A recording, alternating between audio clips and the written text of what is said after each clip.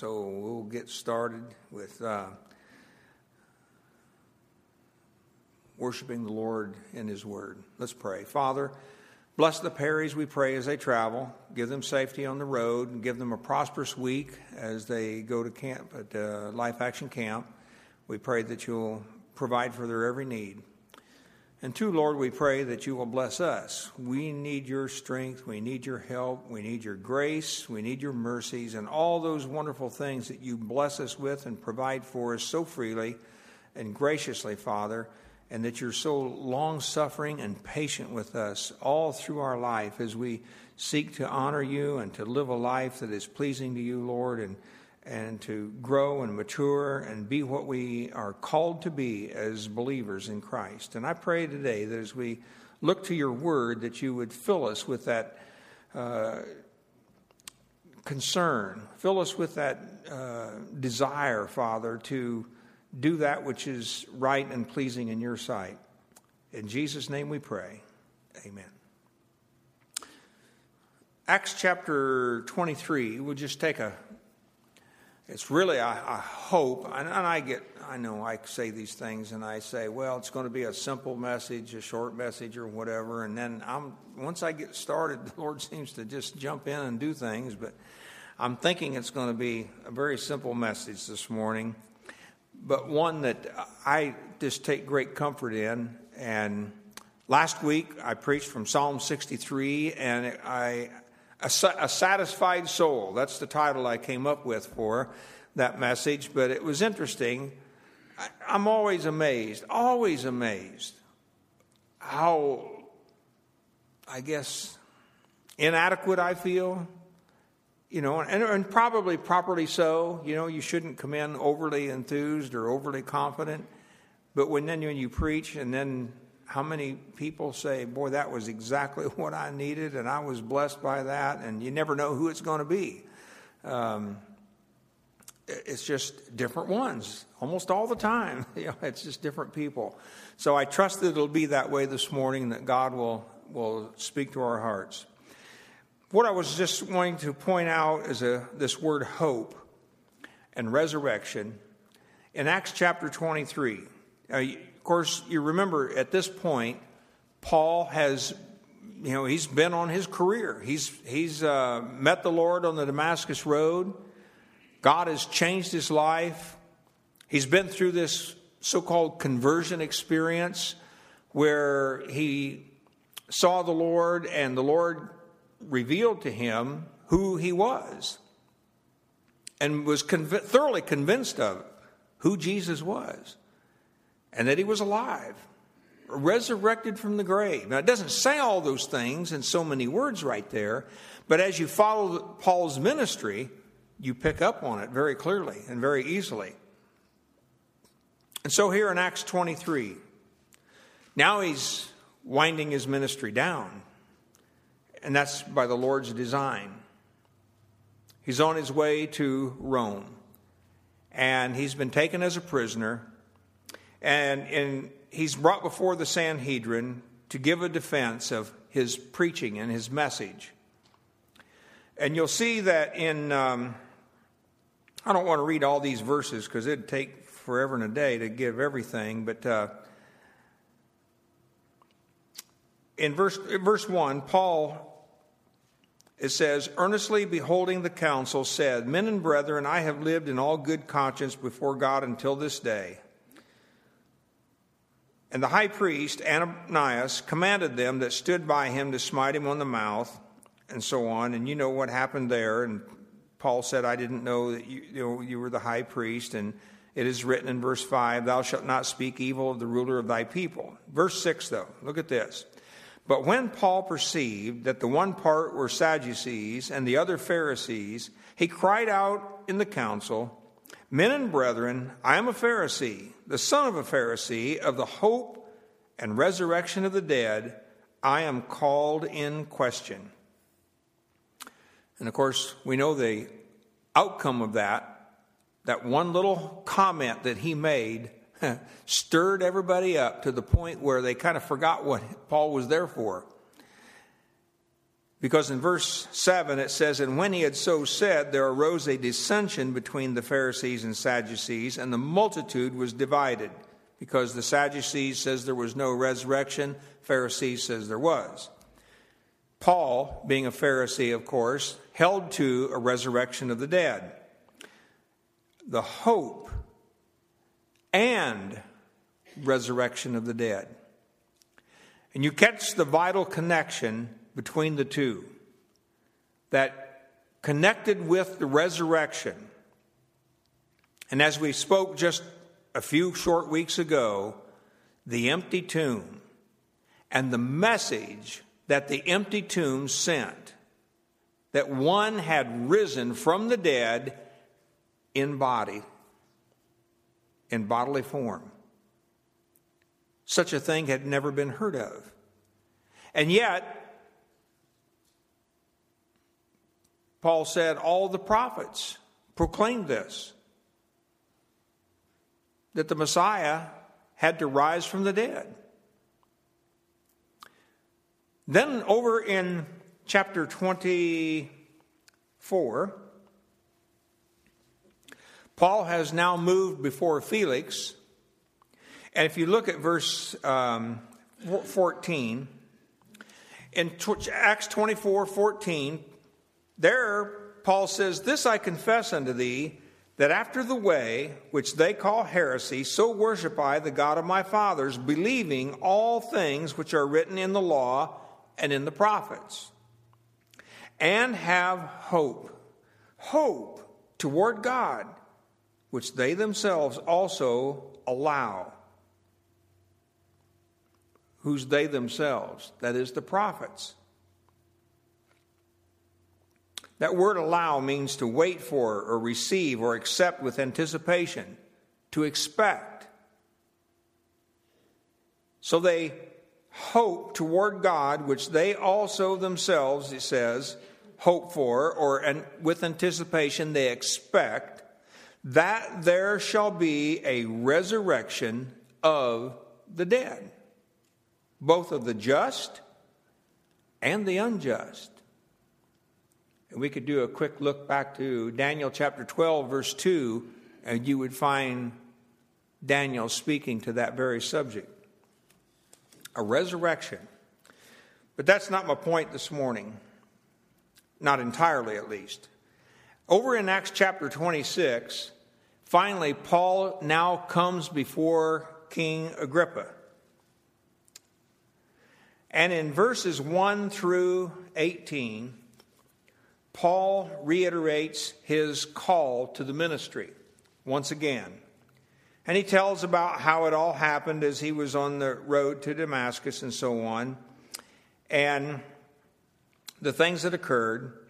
And in verse 6, he says, "I stand and am judged for the hope of the promise made of God unto our fathers, unto which promise our 12 tribes, instantly serving God day and night, hope to come."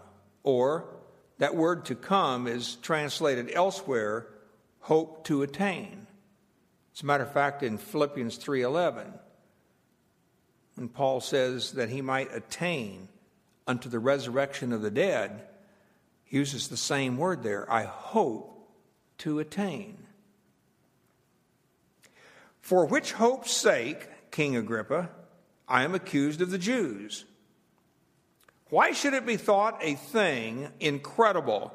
And the word incredible there is our familiar word for the word believe, only it's in the negative. So he's saying, why do you think it's such a thing unbelievable with you that God should raise the dead? And so you see that the kingpin, as it were, the key issue in this whole legal procedure revolved around the resurrection of the dead and the hope that was connected with that resurrection. Because if there was a resurrection of the dead, their hope had the possibility of being fulfilled. And of course, we understand, without having to go through a lot of other scriptures this morning, would be fulfilled in the inheritance that God had promised to Israel, and ultimately then to Gentiles. And so all really I'm looking at this morning is some things that we know, but I trust will be a reminder as well as an encouragement. Turn over to Ephesians chapter 3. In Ephesians chapter 3 and verse 3,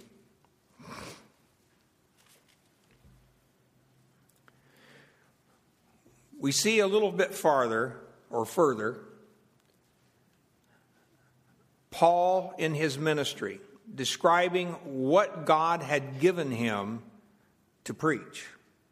In verse 1 he says, "For this cause I, Paul, the prisoner of Jesus Christ, for you Gentiles, if ye have heard of the dispensation of the grace of God which is given me to youward, how that by revelation he made known unto me the mystery, as I wrote afore in a few words. Whereby when you read, you may understand my knowledge in the mystery of Christ." Verse 6, he says that the Gentiles should be fellow heirs, co-heirs, and of the same body, and partakers of his promise in Christ, not by, but through the gospel. It is through the gospel, the preaching of the gospel to both Jew and to Gentiles, that they would be fellow heirs or sharers in the promise. Fellow members, as it were, in the same body. Now, boy, I'll tell you what, when you talk about a Jew yoking up with a Gentile, that was a new thing. That was something that was contrary to everything that a Jew was taught, because they were to be as separated and as far from a Gentile as they could be.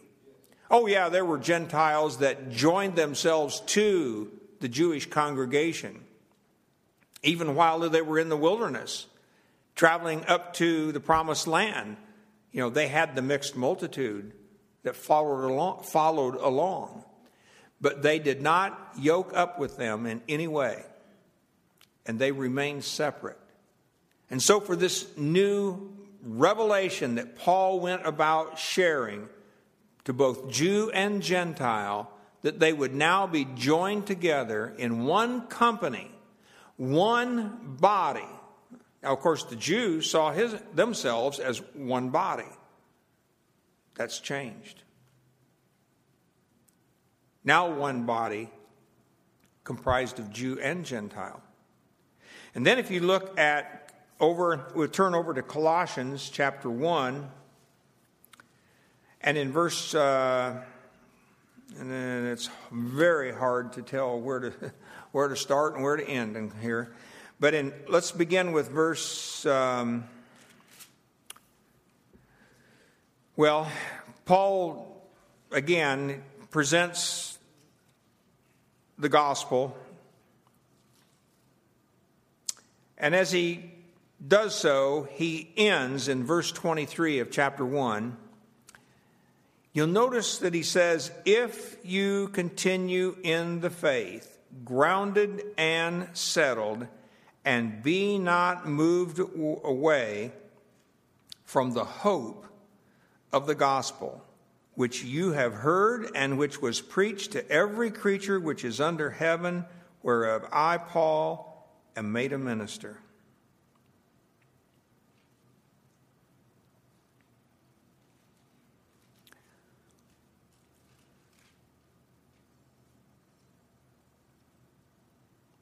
Verse 24, "Who now rejoice in my sufferings for you, and fill up that which is lacking, or is behind in the King James, but which is lacking of the afflictions of Christ in my flesh for his body's sake, which is the church, whereof I am made a minister, according to the dispensation of God, which is given to me for you to fulfill the word of God. That is simply to say, God had a special dispensation set aside, a stewardship for the Apostle Paul to preach this gospel. This gospel that was to go to the Gentile. That's all having a dispensation there means. A special stewardship assigned to the Apostle Paul to preach this gospel. And notice what he goes on to say. Verse 26. Even the mystery which has been hid from ages and from generations, but now is made manifest or made known to his saints, to whom God would make known. Now that word would, God would make known.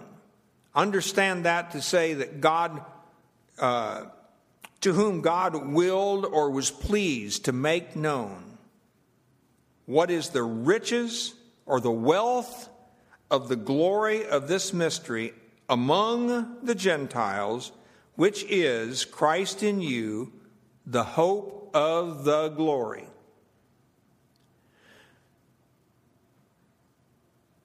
So Paul is just simply telling the believers at Colossae, in the church,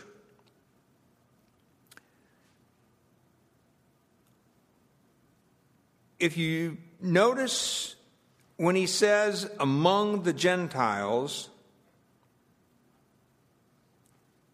this mystery was to be made known.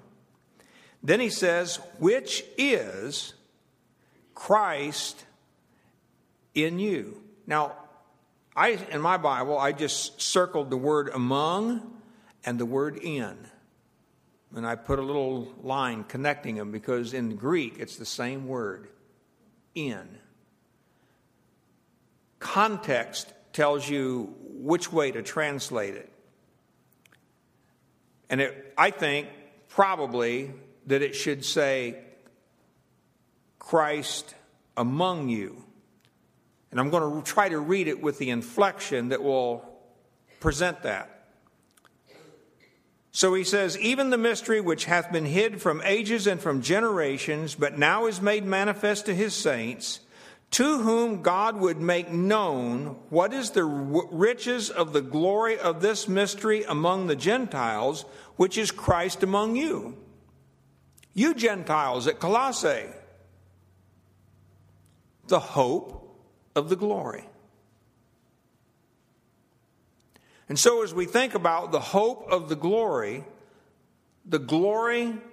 which Christ himself will experience when he comes to sit on his throne and occupy the place that the Father has set aside for him to rule this earth one day. And for those who will be resurrected to participate in and have that hope fulfilled in them as partakers or sharers in that coming glory. And Paul says we preach, whom we preach, warning every man and teaching every man in all wisdom, that we may present every man perfect in Christ Jesus.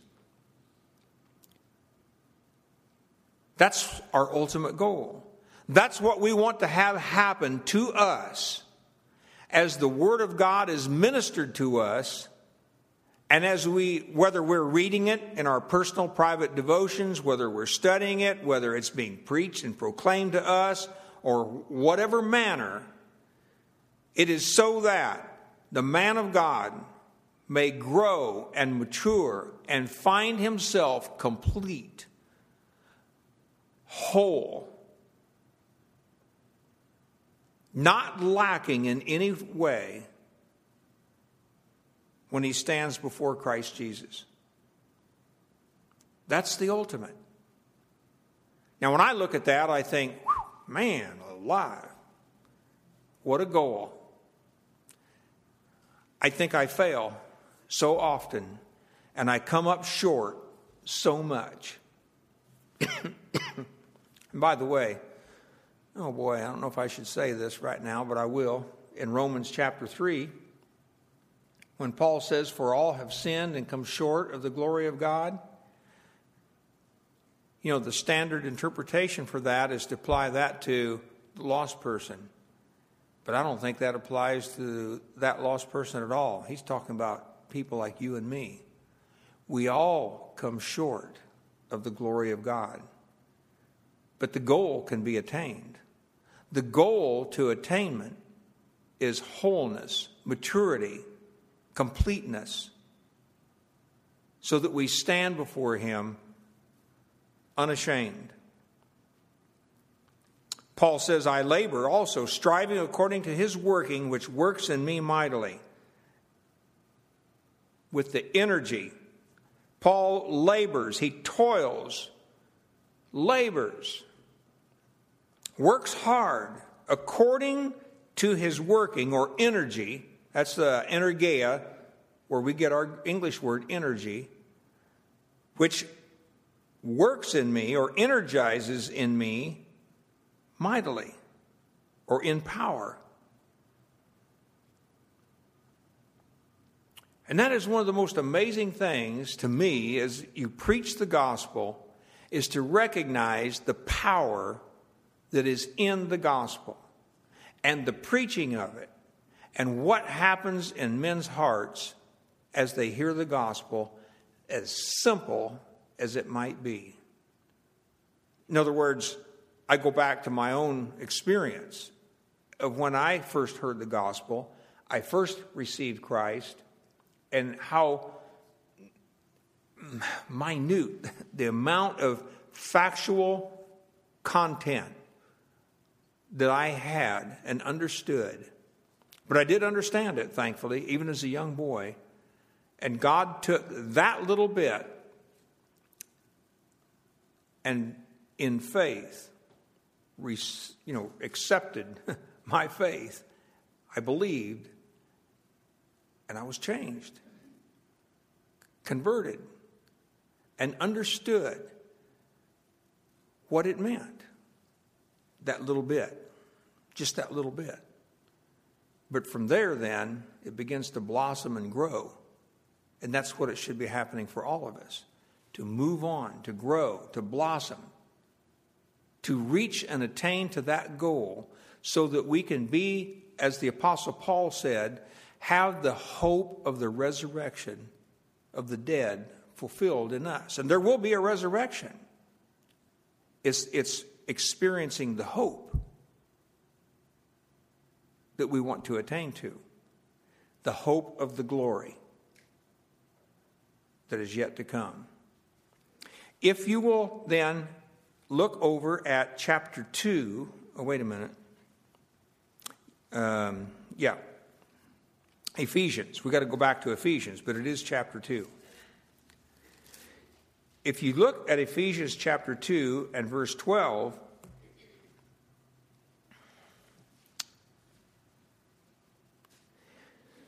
notice that he says there that at that time ye were without Christ, being aliens from the commonwealth of Israel. That is, that we're talking now prior to the reception of the gospel.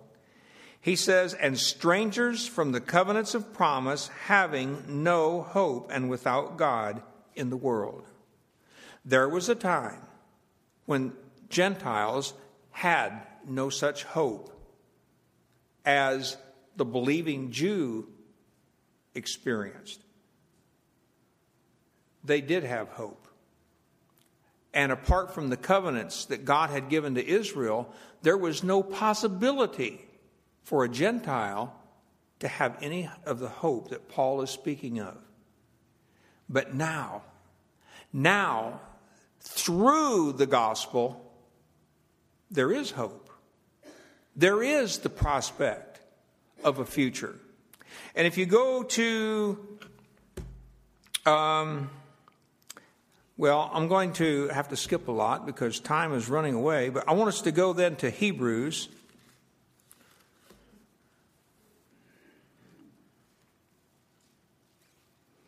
Hebrews chapter 3, and we see the writer to the book of the book of Hebrews, and he writes to these Hebrew believers, writes to them concerning this coming promise, this hope. In chapter 3, verse 6, he says, "But Christ as a son over his own house." Now, what does all that mean? Well, he just got through talking about Moses being faithful as over his house. Now he's saying, but Christ was faithful as a son over his own house. Not over somebody else's, but over his own. Whose house are we, or whose house we are, if we hold fast the confidence and the rejoicing of hope, the hope, firm unto the end. What is this rejoicing of the hope then? It is simply the sharing of the glory of God. To share in that coming glory when the Lord Jesus Christ occupies that throne. If you take a moment to turn back to Romans chapter 5 and verse 2, the Apostle Paul there says, in Romans 5 verse 2, he says, "By whom also we have access by faith into this grace, wherein we stand and rejoice in the hope of the glory of God."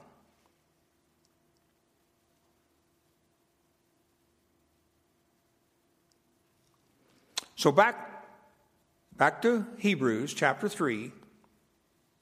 So when the writer to the Hebrews speaks about this hope, you can understand that he says they're rejoicing of the hope of the sharing of the glory of God firm unto the end. In other words, if he'd have been writing it just like Paul wrote it, this is what he would have said. And we can understand that we can insert that phrase right there, and we catch the context of what the writer is speaking about. The hope of the glory.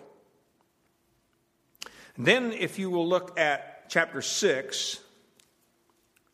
Oh, and by the way, I should add in there, firm unto the end. All the way to the end of life. All the way to fulfillment and completeness. In chapter 6 and verse 11, this familiar passage that proves a difficulty to many.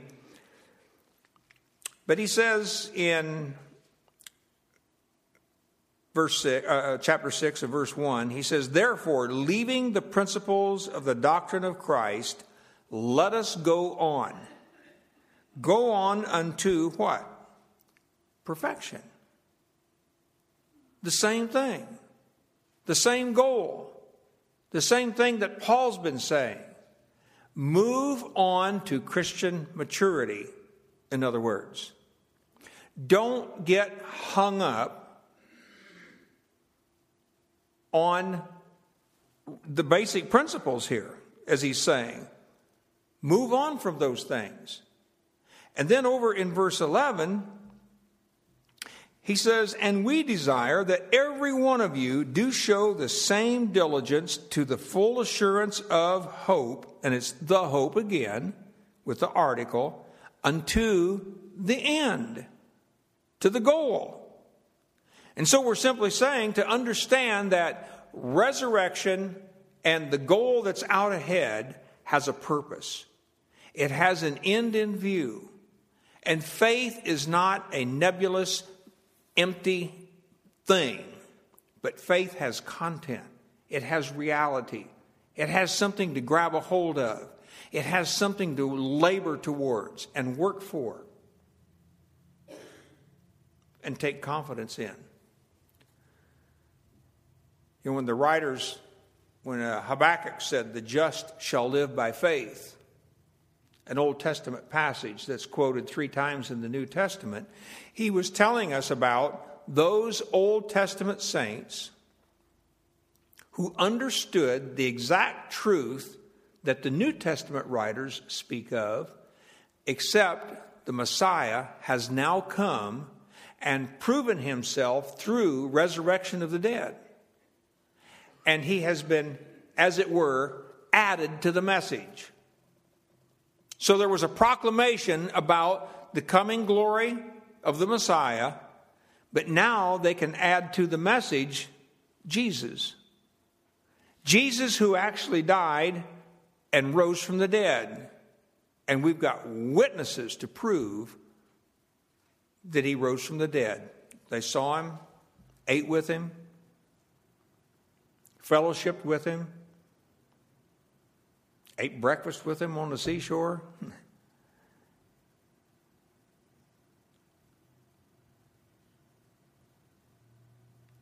You know, when I read passages like these, I think, how can you get any more sure or any more confident of God's promise to you and me than passages like these that assure us that God has a future glory set aside for his Son and for those who walk in fellowship with him and who seek for that glory, and in whom God says he is a rewarder of them that diligently seek him. There is a promise of a bright future that is absolutely incredible. And I don't use that in the same sense used back there in the book of Acts, where they said incredible, like, I ain't going to believe this. This is unbelievable. A resurrection of the dead? No, I mean incredible in that God is desiring to share the glory of his Son with people like you and me. And when I read those things, I get so excited about the future, I can't imagine what glory awaits. What an inspiration then it becomes to me to seek after Christ and to live after him. And yet you say, oh man, well, you failed though. Well, yeah, I did. And we all do. But we can all still walk the path. We can all still walk the bright side of faith. Turn to another passage. Well, actually, you don't have to turn there if you just look down to verse 18. In verse 17, God, willing more abundantly to show unto the heirs of promise the immutability of his counsel, that is, the unchangeableness of his counsel, the purpose, the unchangeableness of his purpose, confirmed it by an oath, that by 2 unchangeable things, in which it was impossible for God to lie, we might have a strong consolation, strong encouragement, who have fled for refuge to lay hold upon the hope set before us.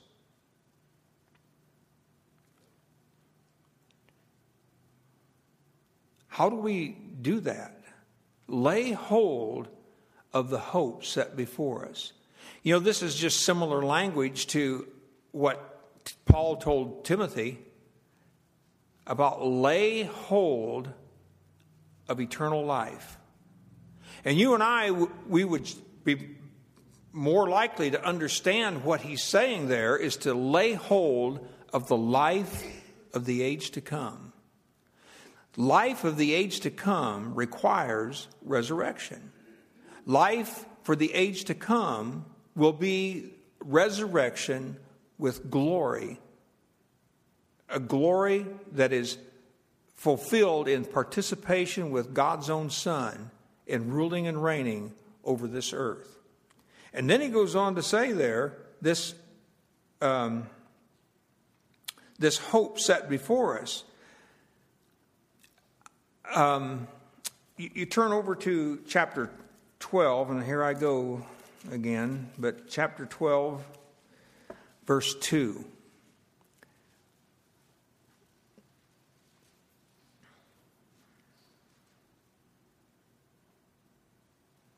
You look at verse 2, he says, looking unto Jesus, the author and finisher of our faith, who for the joy that was set before him endured the cross.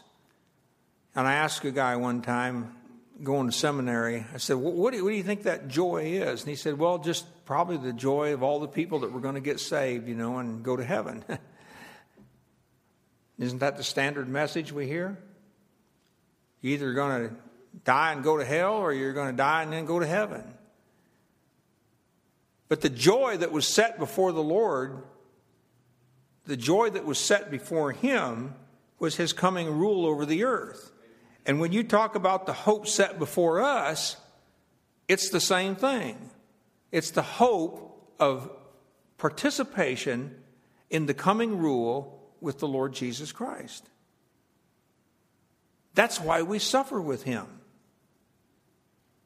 That's why we unite with him in faith.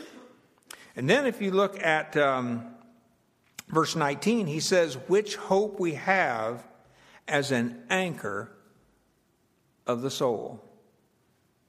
What is it that will anchor you, that will take you through life, that will enable you to endure every affliction, every trial, every temptation, every situation which confronts us?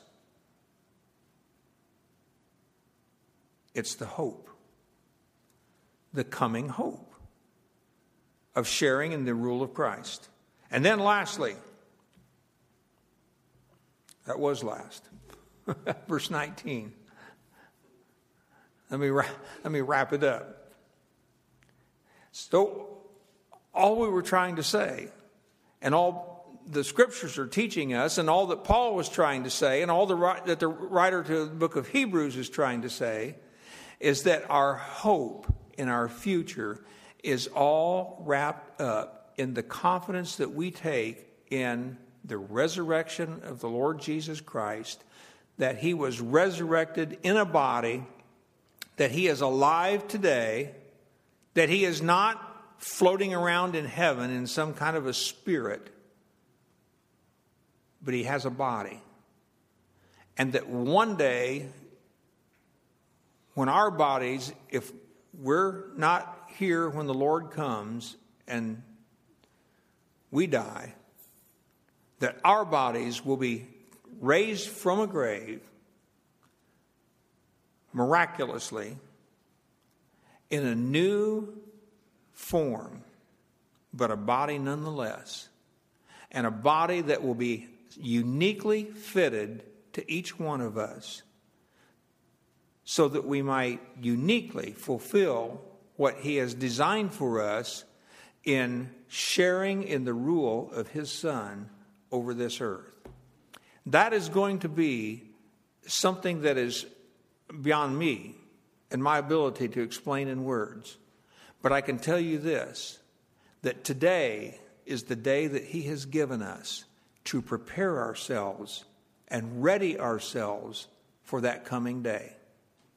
If we are not growing, if we are not maturing, if we are not moving forward as a believer towards that goal,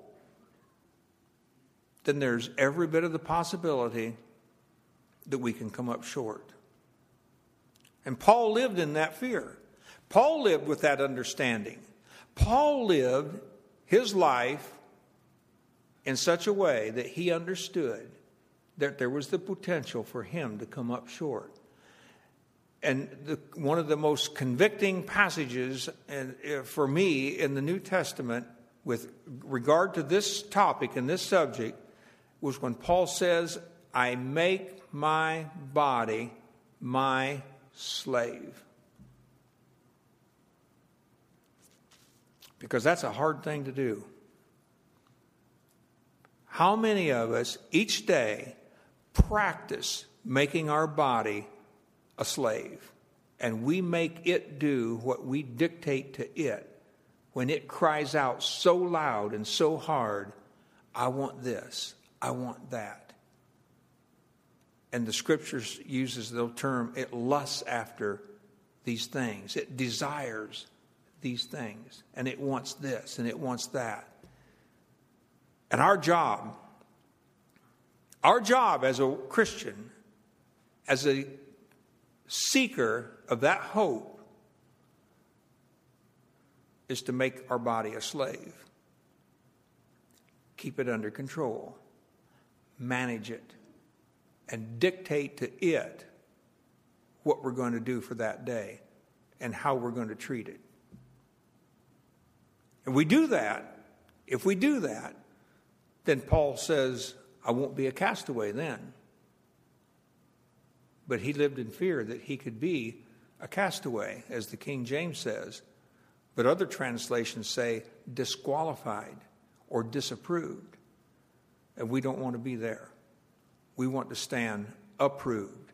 We want to stand qualified. We want to stand with God's blessing, and he can do it. And it can happen, as he tells in the book of Jude, that we can stand before him blameless. Blameless. Nobody being able to cast any reproach against us, all because of the Lord Jesus Christ. Let's stand strong with our hope firm in him, and we'll make it. Let's pray. Dear Lord, I pray that you'll help us to stand strong in Christ, to be firm believers in him, to not waver in our faith, to be filled with the joy and the wonder of Christ and what he has done for us and what is yet to be done in that coming day when he returns. And it's already been mentioned, Father, in our service this morning, how near we feel that day is. Let us be ever diligent to walk with that in mind. Let us covenant together as a body of believers to hold one another up and encourage one another along the way. For it's in Christ's name we pray. Amen.